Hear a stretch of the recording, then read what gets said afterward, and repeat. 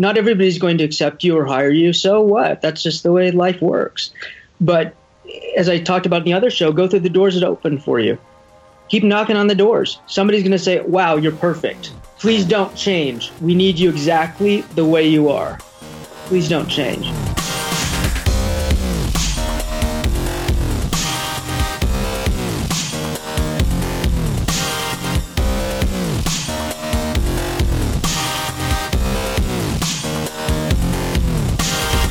You're listening to Inside Acting, a podcast dedicated to demystifying the inner and outer game of success in the entertainment industry. I'm AJ Meyer. And I'm Trevor Algatt. And coming up in episode 251, we bring you the second and final part of our chat with returning superstar guest Steve Rohr and psychologist, author, and executive coach Dr. Shirley M. Pellizzeri.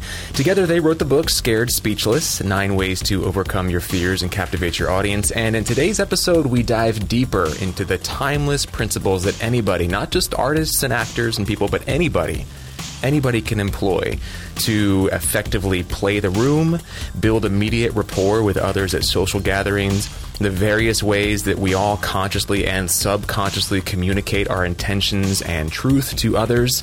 We talk about how to leverage the power of rituals and routine and habits to, as Tony Robbins might say, put us, quote unquote, in state. Pretty cool stuff, NLP stuff there. And how curiosity is the antidote to judgment. So it's another deep dive, noodle bake of an episode 251. It's all coming up and a lot more, so stick around.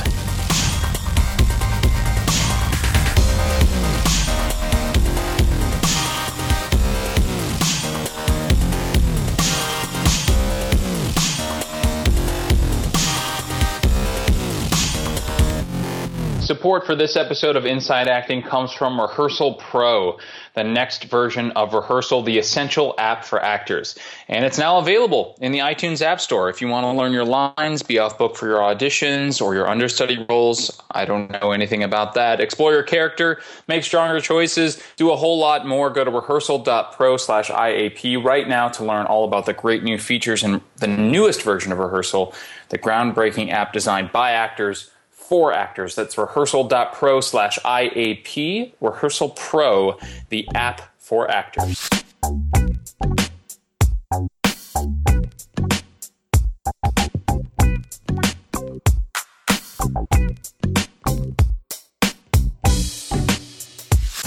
All right. Oh, he's back. Episode 251. We have our second Oscar winner. Hello. Mr. McConaughey, such a pleasure. Long time no talk, man. We have a lot to sort of catch each other up on and to catch our listeners up on. So let's go ahead and just jump right into some of the announcements we have for this episode. So first up, we want to give a big thanks to everybody who came out to the free voice class event that we had for members and non-members. It looks like Rosa, I wasn't able to make it. I had a Viola Go-Go class that I was teaching, but it looks like Rosie, Ela, James, and Keitra came out. Jen, our production coordinator, and Deb, our community manager, coordinated this whole thing, and Darcy Monet contributed her time, talents, and energy free of charge. So it sounds like it was a really great event. Wish more people had come, but it sounds like it was great for everybody involved. So big thanks to everybody who came out, and we have our next event coming up on, mark this in your calendars, Sunday, October 23rd. And this is going to be awesome. It's a discounted headshot session with Best Headshots LA photographer Adam Emperor Southard. And Adam is a good friend of the podcast. I've shot with him a few times. Have you shot with him, AJ? Not yet, but October 23rd just very well be the first time. Cool. Yeah, he's like I say, he's a good friend, very talented guy, very nice guy, got a great eye, and I've always enjoyed shooting with him. I would not hesitate to recommend him to anybody. So to hear that we're going to be able to get a bunch of people together and do this as a group on Sunday, October 23rd. It's going to be a lot of fun. So details are coming, but put that in your calendar now. We are so excited to be sharing this with people. So prices and all that fun stuff, location, time, all that's coming up. But just book out Sunday, October 23rd for members and non-members alike. There will be a little perk for members, but anybody is welcome to join us for this. I have taken pictures with him. I just have not taken headshots with him. just like more of his like fun projects and stuff like that he does outside of the headshot space. Yeah. But this is going to be really cool. Like, one, maybe 2 looks, like just, every, I don't know what we're doing, like 30 minutes or something like that. It's going to be a really cool way to get a new look for your portfolio, your gallery, your website. Yeah. And the price is right. We haven't finalized things yet, but what we're talking about is definitely a very, reasonable ask and exchange of value. So I wanted to get back to also highlighting some of the kick-ass conversations that are happening inside the membership. A lot of stuff in there that I just want to be sure everybody knows about. For instance, Tiffany Hudson, longtime member and supporter of the podcast, works for Soul Pancake. You guys know Soul Pancake, the YouTube channel? I'm sure you know it, AJ, Kid President, all that fun stuff. I think it was my pick of the week at one point a while back. Yeah, Soul Pancake's awesome. Anyway, she just posted something about auditions that they're having. So it's like this stuff is in the membership. Auditions for Soul Pancake, quite possibly one of the biggest and most popular YouTube channels out there. So that's pretty cool. There's a great thread about IMDb Pro strategies. There's also a great video in that thread. There's some discussion about organizing a regional actors / minor markets online meetup via Skype or Google Plus Hangouts. So that looks like that'll be happening pretty soon. I went ahead and posted, I'm just going through a list here, by the way. I went ahead and posted my 12 rules, like in reference to the Craig Ballantyne interview. Maybe you guys remember he talked about his 12 rules, which are sort of, guidelines he has for his life and his conduct. I found that to be a powerful exercise. So I posted my slightly adapted version of his 12 rules that anybody can use to sort of riff on. If they'd like. There are a few people choosing to offer some poignant thoughts on what it takes or doesn't take to choose an acting school or an acting teacher. This is in reference to Mike Bauer's question from an episode or 2 back. And on the episode 249 thread, a listener named Audrey shares some thoughts on practicing the craft by yourself. And she shared something that I thought was worth mentioning on the air, which is she says that basically something she tries to do and that she thinks is useful to actors is to practice really feeling feelings, which I just want to say that again because I think it sounds kind of funny. But if you think about it, it's actually a pretty deep thing to do with your life and your time, because I think so often we spend our time running away from feelings or distracting ourselves by consuming more information. So what does it look like to really practice feeling your feelings? Because that's our job as actors, right? So she says she tries to stay in the moment with them, with these feelings, noticing them coming up, experiencing the sensations in her body, and then just really trying to sort of be familiar with that. She says to try to memorize the sensation. Depends on your acting approach, but that could be a very valuable thing to say, like, okay, when this emotion comes up, I feel it here, here, and here in my body. These are the thoughts that accompany it. This is the way I sort of physically react, whether it's sweaty palms or a tingling in the back of your neck, whatever it is.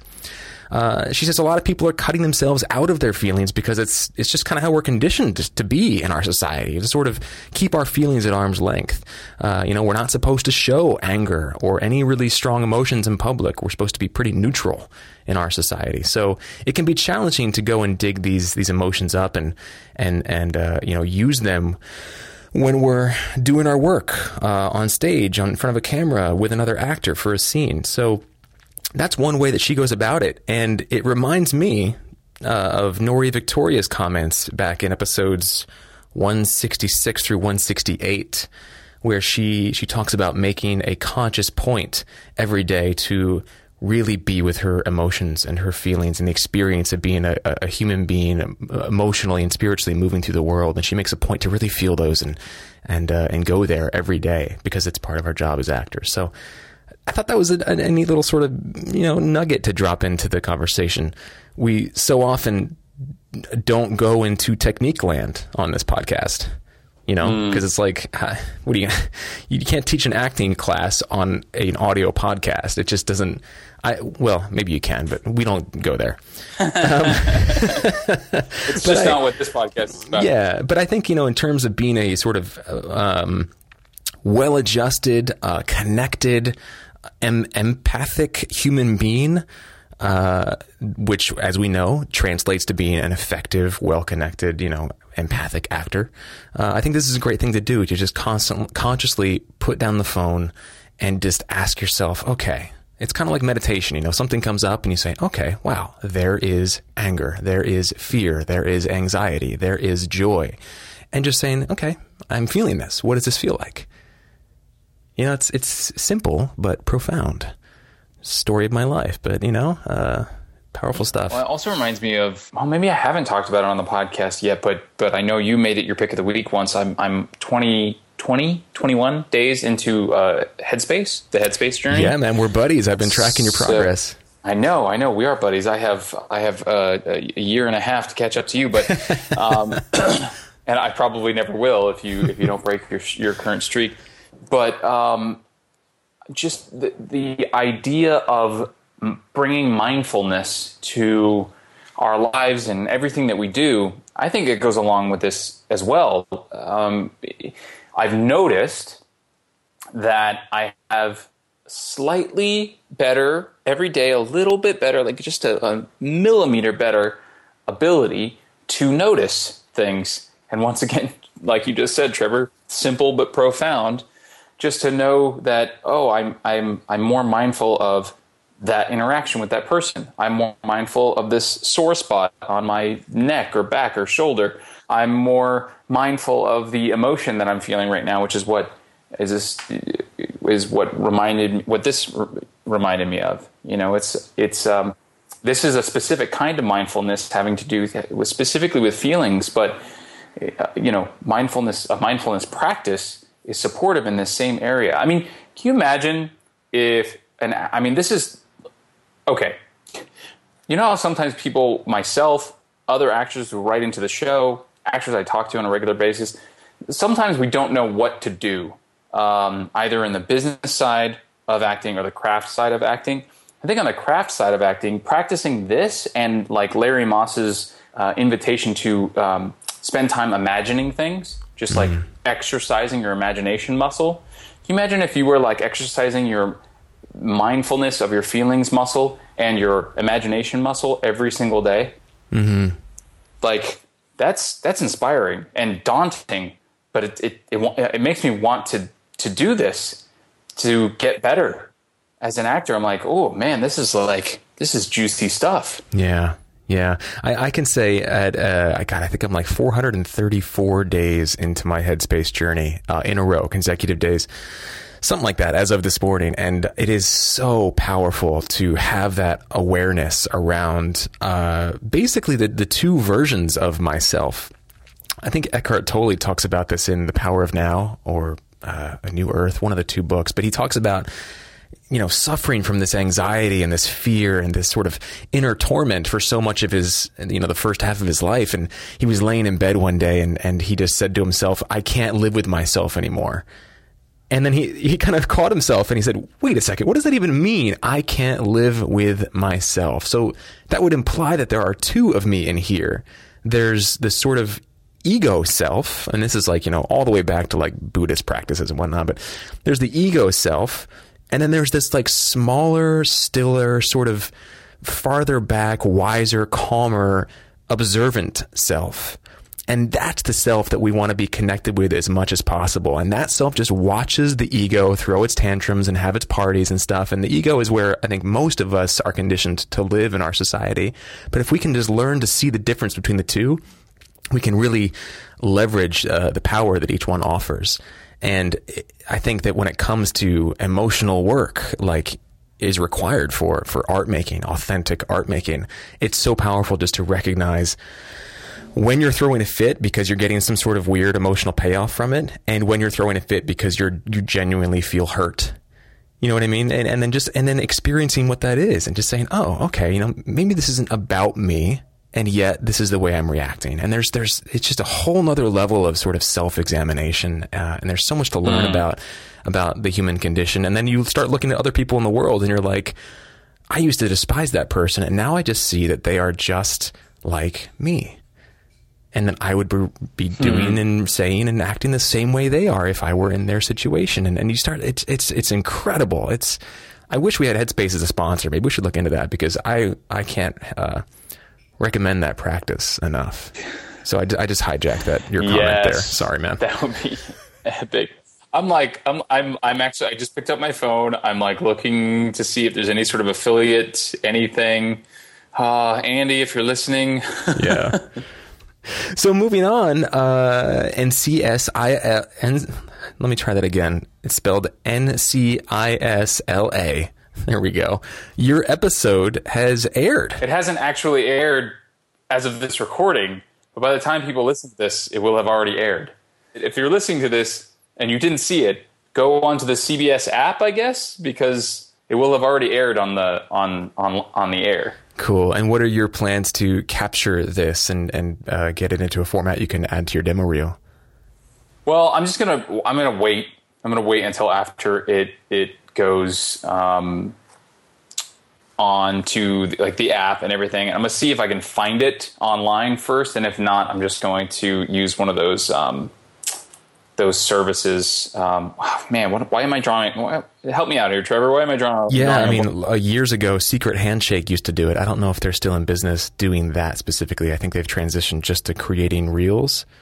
But there are a bunch of services out there that you can contact who can dig up your episode and digitize it and put it on a DVD or something for you. What I've done in the past is I've just found my episode on Amazon or iTunes. I think I used Amazon, and then I used a screen cap software to just basically record that part of the screen in real time as it was playing, the episode, and then I just drag that into my reel. The only issue with that is that some very often those services are starting to become so good at their digital rights management that it won't allow you to do that. So like I've tried to capture some stuff off of iTunes, and then there's like a blank, like a checkered thing instead of the actual video itself. That's why I used Amazon, because it played in like a web browser, and I could screen cap the web browser.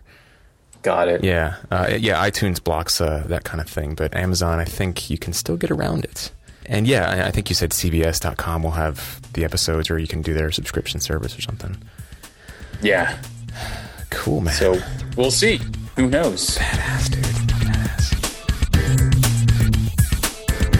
We want to give a very quick shout out to the one and only VO2GoGo.com. You knew that was coming.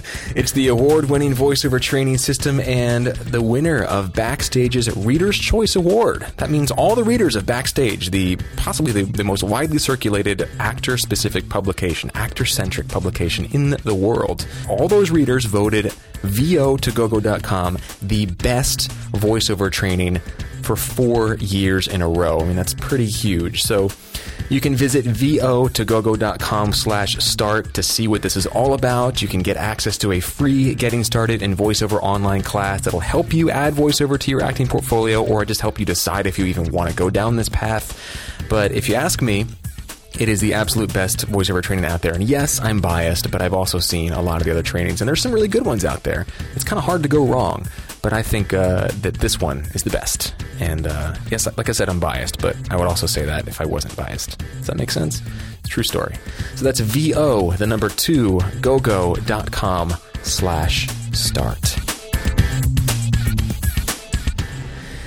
And without further ado, let's jump into part 2 of our chat with Steve Rohr and Dr. Shirley Impellizzeri. There is a little bit of interference, sort of static in the middle of this interview, but everything is still pretty... you can still hear and understand everything, so just stick with us through that 30 seconds or so. And enjoy this, and we'll catch you on the other side.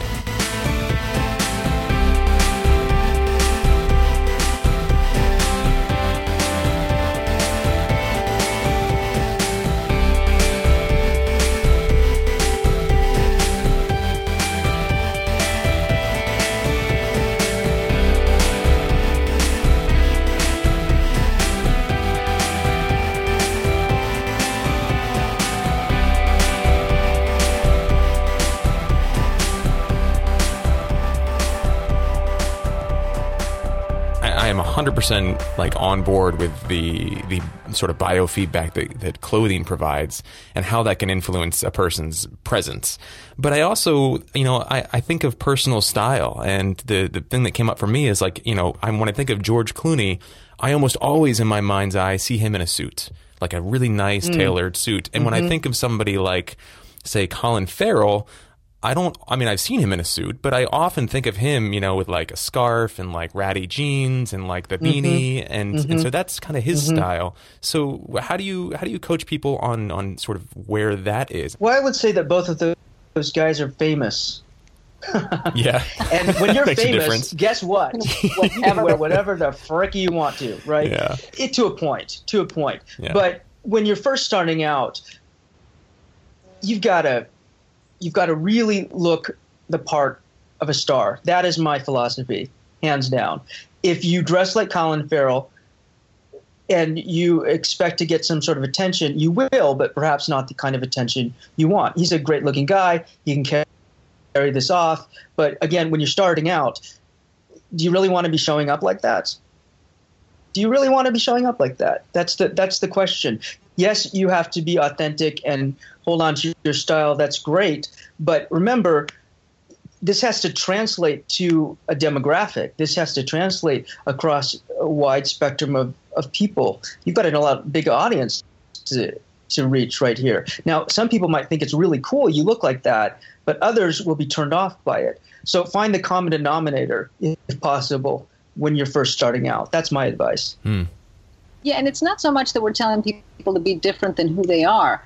If that's your style and you're extremely confident and you can own it, then it may work for you more often than not, But even what's his name? Colin Farrell, yeah. Yeah, sorry. If he shows up in, at the Oscars wearing, sweatpants, it would, I think, he can be a big star, but in the minds of people, he's not really respecting the event that it is. And so it could still be perceived negatively. That may not mean that he's going to lose a role on it, but it's how people remember you, and that's a great point. Yeah. Mm-hmm. When we have memories, what we remember is how we felt, not so much maybe what happened, but we do remember how we felt. For example, if I have this kind of if I see him dressed kind of, sloppily at the Oscars and his movie comes out, and now I'm associating that feeling of, I may be tempted to pick another movie. We never know how subtly it can influence us. And again, it does. Steve and I are certainly not saying don't be yourself, but you also have to kind of take a look at what the situation calls for as well. This is making me think, perhaps it's just the fact that it's an accessory. A hat is a literal accessory when it comes to fashion. It's making me think of the section of the book where you guys talk about I think you call it the hat trick of, putting a different hat on depending on what your audience is. Steve, would you say that this is about putting on like your star hat? Absolutely. And when we're talking about confidence, walking on a red carpet can be very, very scary. Walking into a TV studio can be very, very scary. And people will tend to lose their nerve at some point. But what we say is, look, think of a time in your life where you feel most confident. Maybe it's being a big sister giving advice. Maybe it's being a mom. Maybe it's being a little league coach. The point is, you have the capacity to be confident. You have the capacity to be confident. It's not that you can't be confident. You can be. You're just not feeling it at that moment. So wear the hat where you feel most confident. In other words, how do you feel when you're the big sister? How do you feel when you're a mom? Moms out there, let me tell you, if I said this is the way you need to raise your child, most moms would have a problem with that. They're very confident in how they're going to raise their child, and certainly I'm not going to tell them how to do it. So that feels a certain way, and you carry yourself a certain way. So you wear that hat into that television studio, onto that red carpet. You have the capacity to do it. And I think a neat flip side to that, because sometimes I know I can move through the world and feel a little or a lot self-conscious. And I find that it really supports me to sort of instead turn my focus towards the other people in a situation and say like, okay, well, rather than focusing on how I want to feel, let me focus on what I want them to experience as a result of me being here. Can you guys maybe talk a little bit about that sort of, maybe Dr. Shirley, this is better directed towards you because it's more of a psychological type thing. Can you talk more about maybe how that might be effective for some people? That's a wonderful tool to use because sometimes when we're relating it to us, it's harder to do that. But when we think of other people, it's a little easier. So if you're thinking of, how do I want them to perceive me, then that helps you understand how you need to be in the room. Another kind of version of that is, if you think of someone who you view as strong and confident, it doesn't matter whether they are or not. It could even be a character they're playing. And you think, how would that person act? And then you kind of become that person. And especially as actors, that could be a little easier to do than people who aren't trained that way.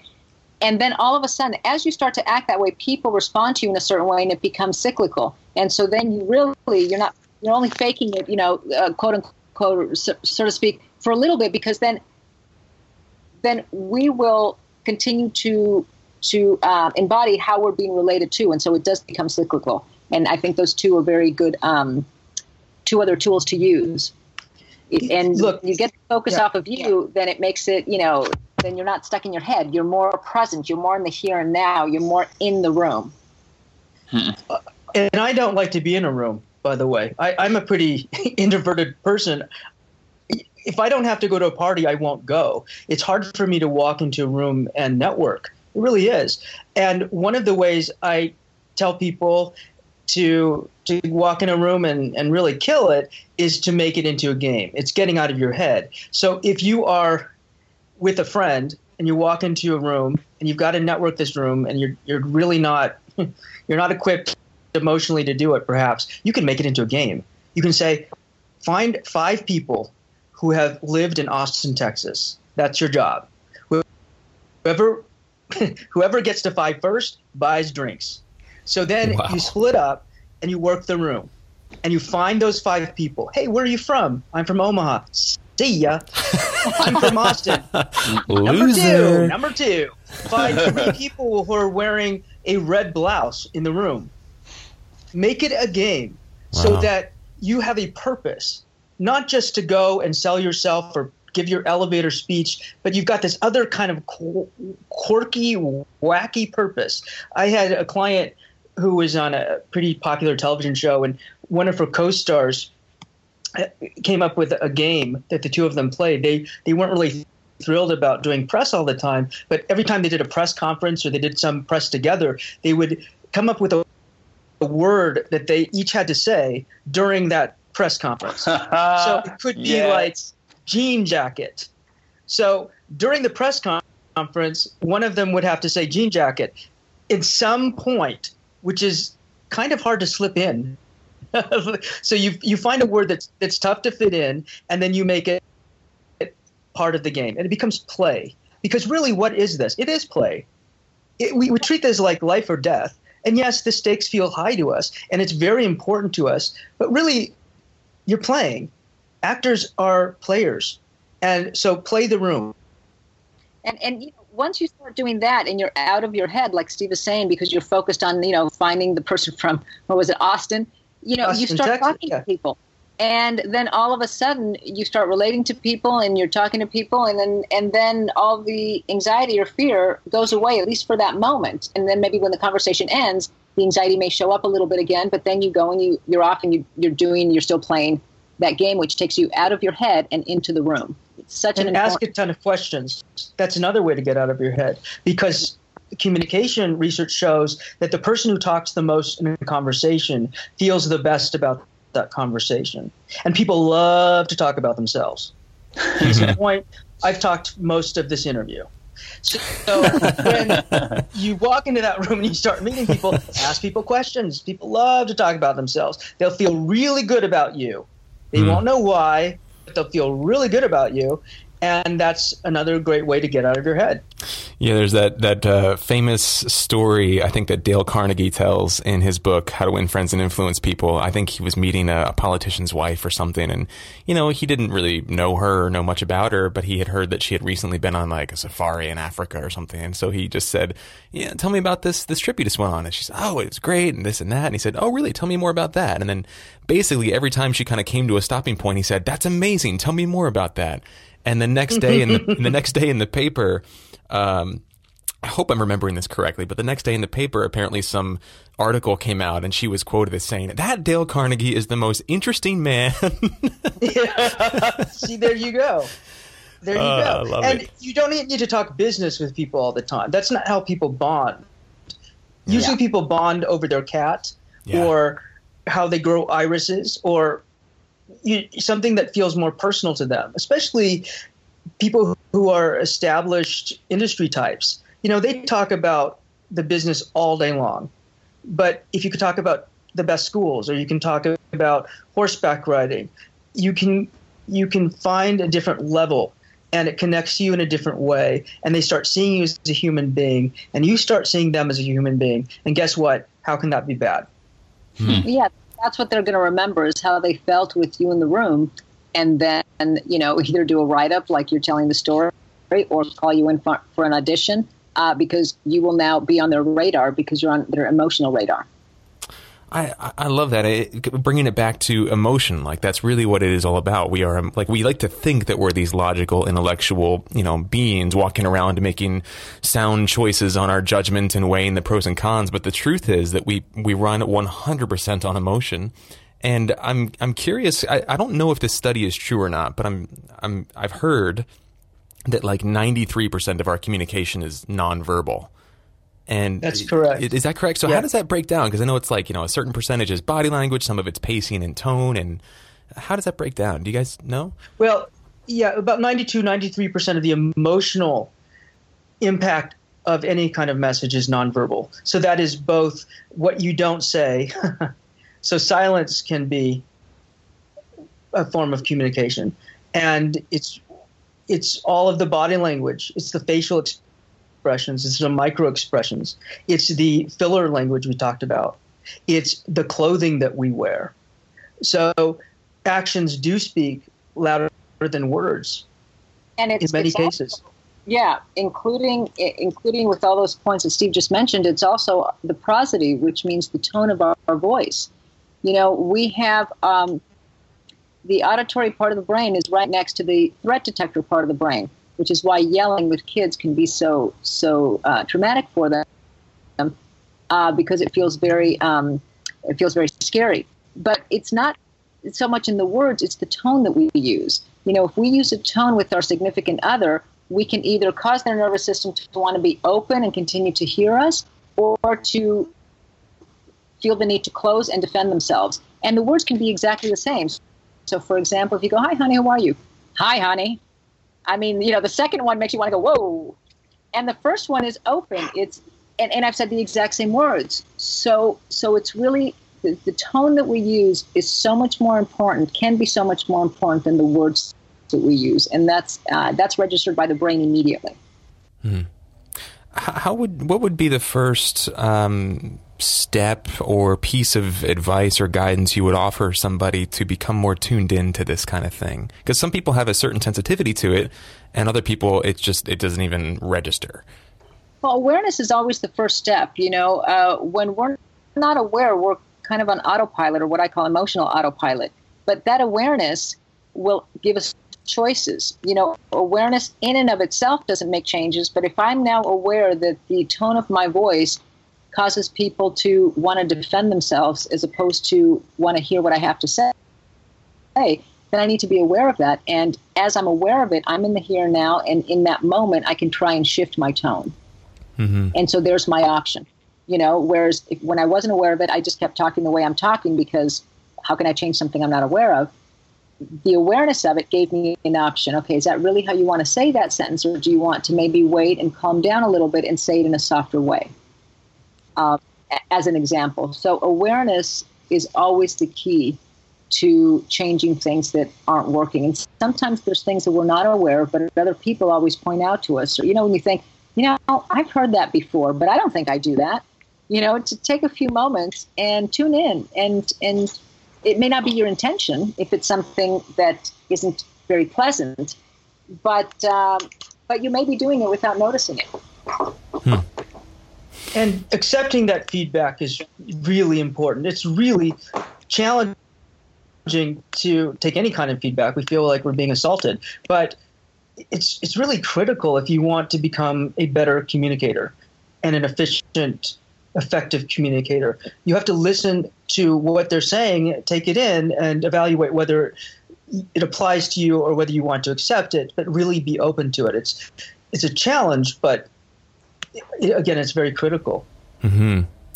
Yeah, one thing that came up for both AJ and I as we were sort of going through the book and talking about it and sharing notes on it was the idea that it's really not about who is conveying the information or the message, and so much more about how they convey it. You can take somebody that people would not necessarily consider an actor, physically speaking, because, I think when most of America at least thinks of actors, they think of somebody who's sort of good looking and charismatic and has a nice speaking voice and all these things. But you can take somebody like, I don't know, it's just coming off the top of my head, but like Paul Giamatti, and just seeing him walk around on the street, most people wouldn't think movie star.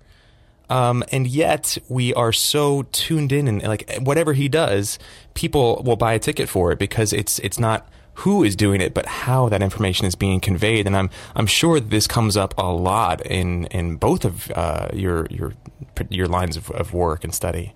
Well, I think these actors have really found what works for them, and it's a lot of times it's about charisma, but it's identifying those things that other people might not consider to be their superpowers.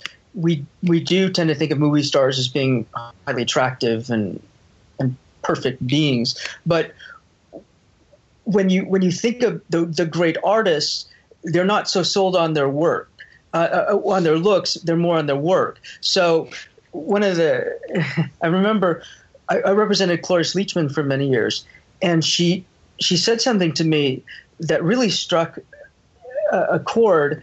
And she was talking about the great late actress Maureen Stapleton. And she said that Maureen Stapleton had a face like a pretzel. And she admired that. And there's so many actors she talked about who had these beautiful faces, yet they were not necessarily beautiful in a conventional way. And so these actors have taken what they have, they accept it, they don't try to change it, and they use it to their advantage. And someone like Paul Giamatti, he's a brilliant actor, but he doesn't pretend to be anything that he's not. And I think that really resonates with people. And I think, he's quite brilliant when he's taken, he uses what he has, and he uses what he has just in the most profound way. I also think I completely agree with that, and I also believe that it's a connection piece. Our nervous systems are innately programmed to connect with people. So believe me, if there was a way that we didn't, when we talked about emotions and connections, I would have found it. But there is no way. We are emotional beings, and we're programmed to connect and be relational.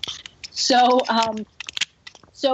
I find that I connect with the actor the most when I feel that he or she is connected with the character they're playing. It's almost like, we all know, bad acting, right? And how you can't buy into it. You just can't buy into this person playing that character. And I think with the actor, and this is your areas, the more you're connected to the character you're playing, the more the audience watching it will feel connected to you. And that connection piece, I think, makes a big difference in the skill and the craft of an actor, regardless of what they look like. Yeah, it's so cool to see, too, how this all ties together. It's not just about acting or just about public speaking. It's also very much about how we run our lives personally from a social perspective. And it's being authentic and committing to who you are and what you're doing. If you're really self-aware walking through the world, or you're self-aware playing a character you really can't identify with, we can feel it. And audiences know that, innately. They can feel that somebody's not quite committed to what they're doing, or somehow has distanced themselves from this character they're playing. It really makes a difference, I think, in a performance, and makes a difference as you're walking out in the world. Also on page 99 of the book, I earmarked it because I thought this was really cool. You guys talk about practicing your speech. This is in the realm of public speaking again, but practicing your speech without words. So literally removing all the verbal parts of it and then just basically being your speech, communicating your speech with just your body. Can you talk more about that? Because I've come across this in acting. There have been some rehearsals I've been in for certain shows, and AJ, I know this with you as well. We did this in Wounded, where Tom would have us go through the entire scene without any words, just the blocking and communicating the intention with whatever we had left over after we removed the words. Well, I can tell you right now, they stole it from us. They stole. Yeah, I'm not thrilled, but I'm a little flattered. Imitation is a great form of didn't get that trademark in soon enough. Yeah. I'm going to have a word with our attorneys after the show. I can guarantee you that much for free. But what it does when it comes to public speaking is it forces you to connect with what's really happening. So the subtext of what you're trying to communicate, it goes back to the nonverbal of communicating the emotion. It forces you to really understand and relay what, the message. It also forces you to look at the words and to understand what the words mean. We use words all the time, and we might not understand the power of those words or how to use them properly even. But it forces you to look at the words and then communicate them. And it's a very valuable exercise. I'm glad they use it in acting. I don't see it a lot in public speaking, but I think it's incredibly valuable. And what it does is it also frees you up to gesture. A lot of times when we are up in front of other people, we'll freeze up and our body suddenly becomes very robotic. But if we've done this exaggerated gesturing before, our body will remember that. And while we might not be doing a whole charades thing when we get up to speak, we naturally have these gestures that our body is familiar with and remembers. And so it keeps us from being pretty staid up there. And another point that I learned from Steve is that it allows you to match your gesturing with the words you want to say. Because sometimes, nerves can cause you to not match those two up. And so when you practice not saying the words, but just doing the gesturing, you're really, because you're trying to convey what in your mind you want to say, but you can't say it, then it really helps match both up. And your mind, as Steve is saying, will remember that when you actually give the speech and you don't have to gesture so exaggeratedly, but now, the two will match up quite nicely. I'm wondering, Steve, when you mentioned, you just dropped it in there briefly, but I want to highlight you were talking about the superpowers when you were talking about when we were having the discussion about Paul Giamatti and stuff. And I think that comes from a part of the book where you're talking about the various labels, for better or for worse, that we give ourselves throughout our lives. And I was wondering if you could each talk about how that could apply to either an actor or storyteller or otherwise just in our lives. One of the things that we tend to do is we misjudge ourselves, or we judge ourselves and we try to change ourselves. We try to change things that are just never going to change. And many times as a public speaker or as an actor, we understand, okay, well, I need to be this other thing. I need to be more thin, or I need to be taller, or I need to be whatever. But those are things you can never change. So you really need to own those things as much as possible. Wherever you grew up, whatever physicality you are, that's how people are going to see you. I've had people who've said to me, well, I'm a leading man. And I look at them and I don't see it. I don't see it. So they keep going out for parts that are for these leading men, and nobody sees it.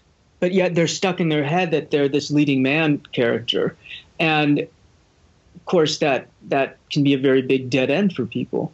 But if you own who you are and you say, no, I happen to have more curves, or I happen to be very small, or I happen to be whatever, then people will be more likely to help you, and you're allowing people to help you. You know, we have to sometimes get out of our own way and help people help us. And one of the ways we can help people help us if we accept who we are, what we look like, and where we're from.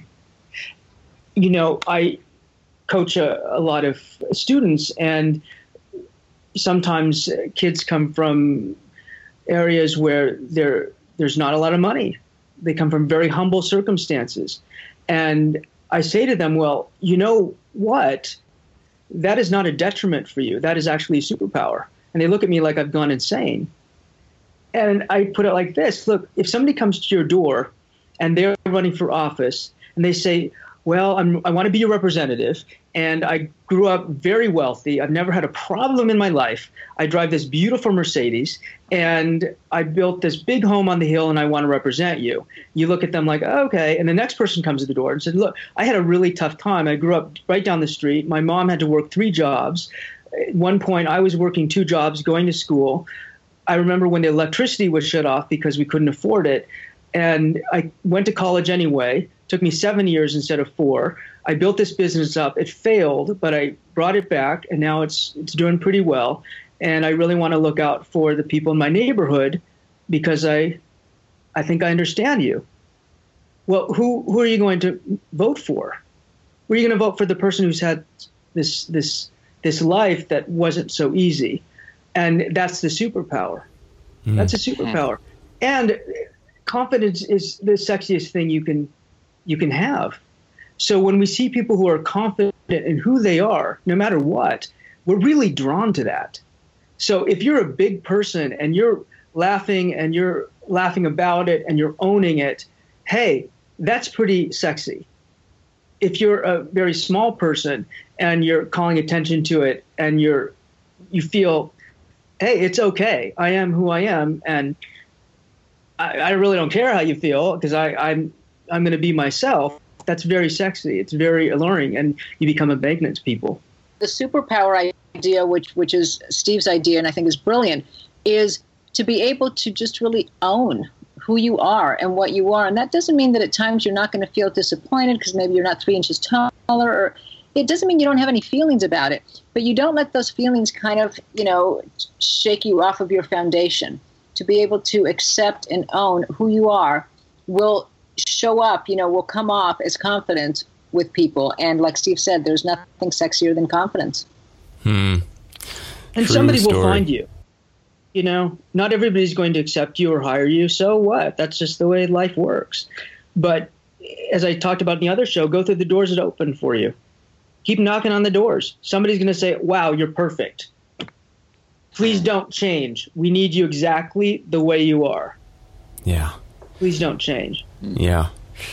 We're getting a little bit tight on time, but I know we have one more question that we wanted to sort of just put out there, or at least invite you guys to talk about before we wrap up. And that is some of the stuff you guys talk about in the 10th chapter of the book, specifically the power of rituals to help put people, whether you're public speaking, whether you're an athlete, whether you're a performing artist, the power of rituals to help put us in a state to perform.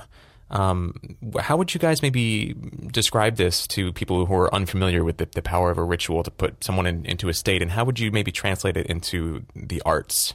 Well, first of all, I think a lot of actors do have rituals. They do something every day or every time before a performance to get their mind ready to do what they need to do. And, it can be anything from making sure they have something in the green room that comforts them in some way and brings them back to who they are as a person. But Dr. Shirley has has some thoughts on this as well, more psychological. Well, the brain makes associations.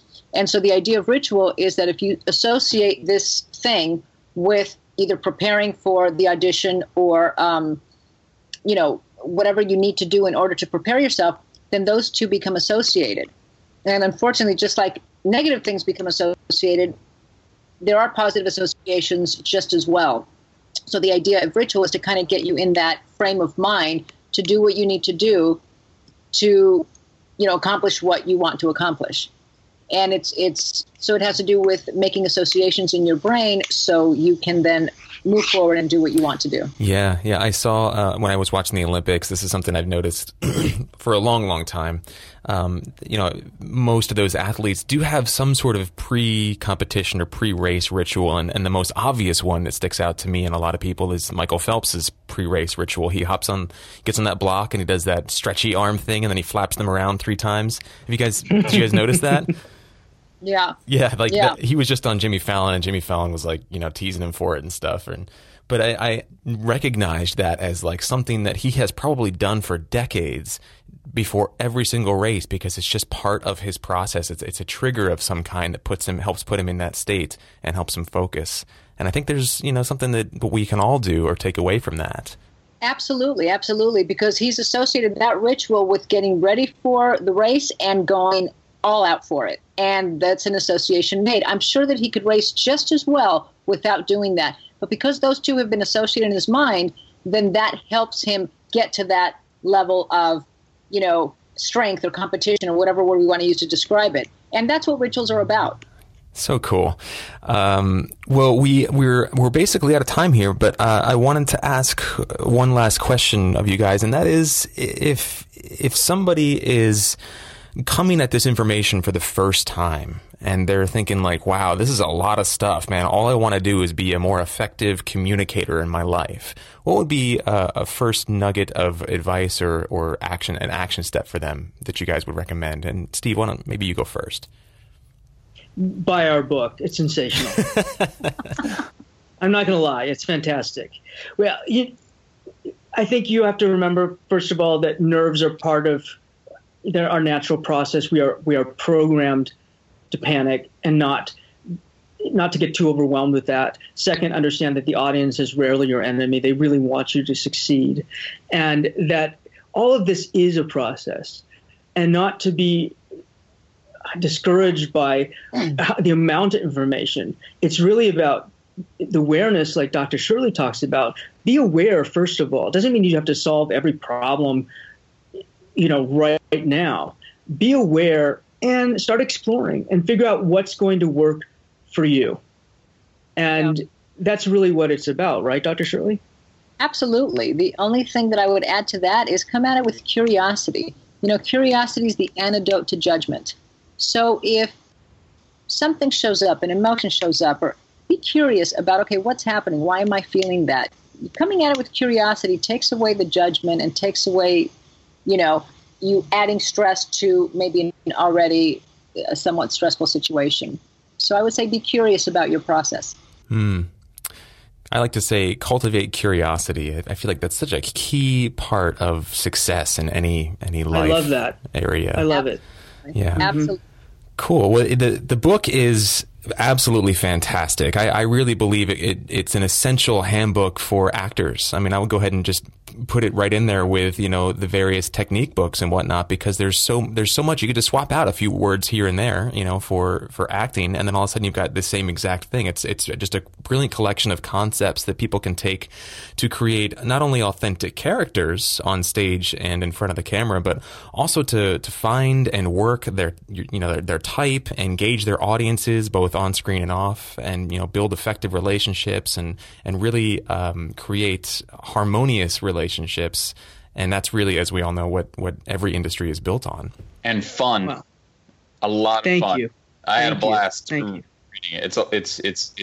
It's fun to read, and I hesitate to use these words because there's usually a negative connotation associated with them, but in the most positive way, it's like easy and simple in that it's you take these really challenging concepts that we run into in our personal lives, not just in our professional lives, and break them down in such a way that they don't seem like that big bad tiger anymore? Well, we've been called a lot of things, and easy and simple we'll take, because you know what? So much. We thank you for saying that, actually, because we're not these highbrow academic types. We've learned some things along the way, but really it's about making sure that it's accessible and not really rocket science, because it really isn't. And you know, and funny too. I mean, I love to laugh. There is something so, you know, and Steve, you know, again, makes me laugh all the time. There's just something so comforting about laughter, and we wanted the book to have that tone as well, so it wasn't this kind of thing we felt you had to read to get some tips in what you were interested in, but that you wanted to read because it has some comedic levity throughout. Yeah. There's so much fun personality in this book. And again, for anybody listening, the book is called Scared Speechless, and that's 9 ways to overcome your fears and captivate your audience, as the subtitle. So, Steve and Shirley, thank you so very much for taking the time to chat with us today. Oh my gosh, thank you. I love this show so much, and it's such an honor to be on before, and I just watched the show grow, and again, such a privilege to be here, and I'm so glad that you were able to meet Dr. Shirley. She's fantastic.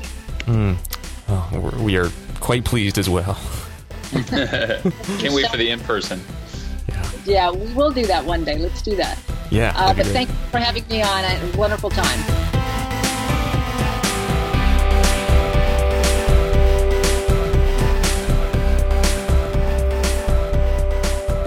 Hey, welcome back, folks, and I hope you enjoyed that part of the interview and the entire interview itself. Would definitely recommend the book, but, you know, there's a great taste for it, and also just, you know, what an awesome reminder that we are, at the end of the day, animals that basically have, you know, very similar feelings and fears to the rest of the animal kingdom, and the advantage is that we have a brain that can sort of deal with it, at least identify it. You know, we have sort of self-awareness, if you will, to identify it and do something about it. I really, really dug this interview. It put so many things into perspective, and a calming perspective for me, so I hope it did the same for our listeners. Yeah, powerful stuff, man. I love when she talked about the sort of the tribal, I don't think she actually said mammalian brain, but, you know, the idea of the triune brain theory, that we've got 3 brains that kind of grew on top of each other throughout our evolution. So at the core, the base, we have the reptile brain, which is basically, you know, looks at the world and says, like, should I fight this thing, or should I have sex with it, or should I run away? Like, there's just the most basic things. Then you've got the mammalian brain, which is very emotional, the tail wagging brain, people call it. And that's the one that tends to run our lives more often than not. And then on top of that is the intellectual brain, the neocortex, which does all this sort of high level thinking and problem solving. But 90% of the time we're run by that social emotional brain. And so, you know, we think we're making rational decisions when actually we're entirely driven by emotion. And just being aware of that and keying into that through some of the principles that they share in the book and in this interview, I think is real game changer, man. Real game changer. Yeah. Awesome. All right. Awesome. What's your pick of the week, brother? My pick of the week is a book by a woman named Pam Grout. And the book is called E Squared. And I forget the subtitle, but it's something like 9 do-it-yourself experiments to prove that the law of attraction is a thing. It is a really, really, really cool book. I think it's available on Kindle for like $3 or $4 or something obscenely affordable.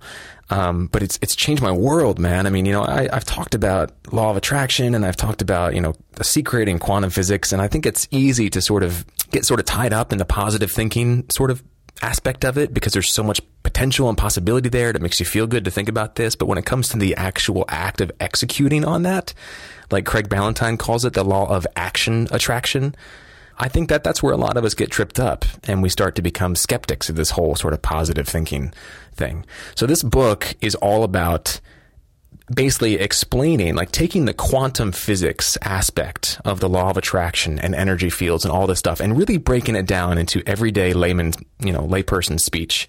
And then there are 9 experiments that you can do, complete with like lab report sheets and everything, to really prove that your thoughts create your reality, that they influence reality. And I've been doing some of these experiments and oh my God, dude, they work.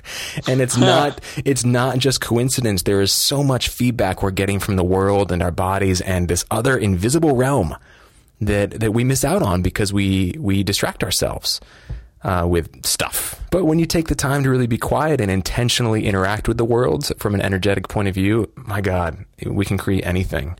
So I don't think this will be anything new to you, AJ, but to me, I needed to hear this message put this way in this book for me to really get it. So I would recommend this without hesitation to anybody who's interested in quantum physics, law of attraction, and general spirituality. I always love it when someone takes something that's challenging to either understand or challenging to prove or challenging to explain, or it sounds like really out there and woo-woo, and puts it in some kind of practical format. Yeah. And it sounds like that's what this is. I love that stuff because, there are people, us included, that are skeptics about certain things, or people are like, whatever, that stuff doesn't, until they have some kind of, people need to see before they believe as opposed to the other way around, which is ironic because that's the whole point of, law of attraction. But anyway, yeah. Have you seen What the Bleep Do We Know? Yes. Okay, cool. Did you kind of get everything they were talking about in that movie? I did, but I also was very tuned into how someone could be watching that going, this is bullshit. Do you know what I mean? Like, I was like watching it and going like, oh yeah, that makes complete sense. I'm like following along with it. And I'm like, man, from a certain point of view, if I was watching this from a certain point of view, I'd be like, this is horse shit. And why am I wasting my time? So I get it. I get how like that point of view can be out there. So I love any sort of opportunity to have it illustrated in a practical way. Yeah, I was going to say, this book takes a lot of the concepts in that documentary, that film, that I found hard to wrap my brain around, and it really puts them in a way where you're like, oh yeah, like, I get it. Like, party time. Okay, cool. Party time. If I could sum up the book in a phrase, it would be that. Party time. Party time. Yeah. E Squared by Pam Grout, and your pick of the week. My pick of the week is sort of a website / events company. I don't really know how to describe it, but it's awesome, and I'm so glad I found it. And Jasmine and I have been sort of taking advantage of it here and there. They basically, so a few weeks ago, some people may have noticed on social media that she and I went to see The Neverending Story on the big screen, like in a movie theater. In a really awesome movie theater that we both live really close to, actually, Trevor. And, there was something so magical about sitting in like, a comfy, modern, theater seat and with this huge screen and watching this movie that is like a classic from, the 80s or whatever. Because it was the 25th anniversary or something like that. So anyway, am I doing proper math? Would that be the 90s? It doesn't matter. So it was put on by this company called Fathom Events, and their website is fathomevents.com. And when we started to do some research, Jasmine and I were like, this company's amazing. They basically do all of these like anniversary movies. So they're doing upcoming screenings of like Young Frankenstein, and with like Mel Brooks, a Q&A with Mel Brooks afterwards. They're doing the 40th anniversary of Taxi coming up. They I was going to say televise, but they cinemize things like opera from the Met or the Bolshoi Ballet. So, there's some of these things that aren't always accessible to people. And, for the two of us who spent time in New York, there's a lot of really amazing art and dance and stuff that we're missing from out there. So to have some kind of access to this is really great. And they show them at theaters all over the place. So if you go onto their website, click on an event you're interested in, and type in your your zip code, I think, or your city, you can find one that might be near you. And, they're probably in major markets only, but they do the National Theater Live thing, NTL, if you've ever heard of that. So you can see live theater, but on a big screen. Anyway, it's really cool. And they did, it already passed, but they did a screening of the new movie Snowden with a Q&A afterwards with, oh my God, why am I blanking on the Oliver Stone? Oliver Stone, thank you. Jesus. It's like, he's like one of the most famous directors ever, and I just blanked on his name. They did a Q&A afterwards with Oliver Stone and Snowden. Wow. It was like the guy, not Joseph Gordon-Levitt, like Snowden himself. Actual Edward Snowden, like on a Skype from Russia or something. On a Skype from Moscow. Wow. So anyway, like stuff like that, it's crazy. And they just, I don't know how I've never heard of it before, but it's really cool. And if you're into, documentaries and independent film and theater and dance and nostalgic films, I would definitely check out their website and their upcoming events. I've often seen ads for stuff that they do before, movies and stuff like that. And I've seen the theater ones, and I think they did a thing with This American Life. Maybe that was them, maybe not. But they've done live streaming to that. Yeah, lots of cool shit, man. fathomevents.com. Sweet. Yeah. Anything else to add before we get out of here? No, man. Today's episode of Inside Acting was produced and co-hosted by yours truly, AJ Meyer, and of course, Trevor Algat. Jen Levin is our production coordinator. Gadali Guparik is our marketing and web director. Deborah Smith is our community manager. Timothy Patrick Waterman is our director of public relations. Trevor Algat edited and mixed today's episode and composed our theme and interview music. And Fern Lim designed our logo. You can sign up for our weekly email dispatch and listen to all of our episodes over at our website, insideacting.net. You can also find us on Twitter, Instagram, YouTube, Facebook, SoundCloud, Stitcher, iTunes, Google Play is coming very soon. And if you do nothing else, a favorable review on iTunes, which is like the mother hub of podcasts, a favorable review for our show on that in that space goes a really long way for us. It's a lot like putting a little tip in our tip jar.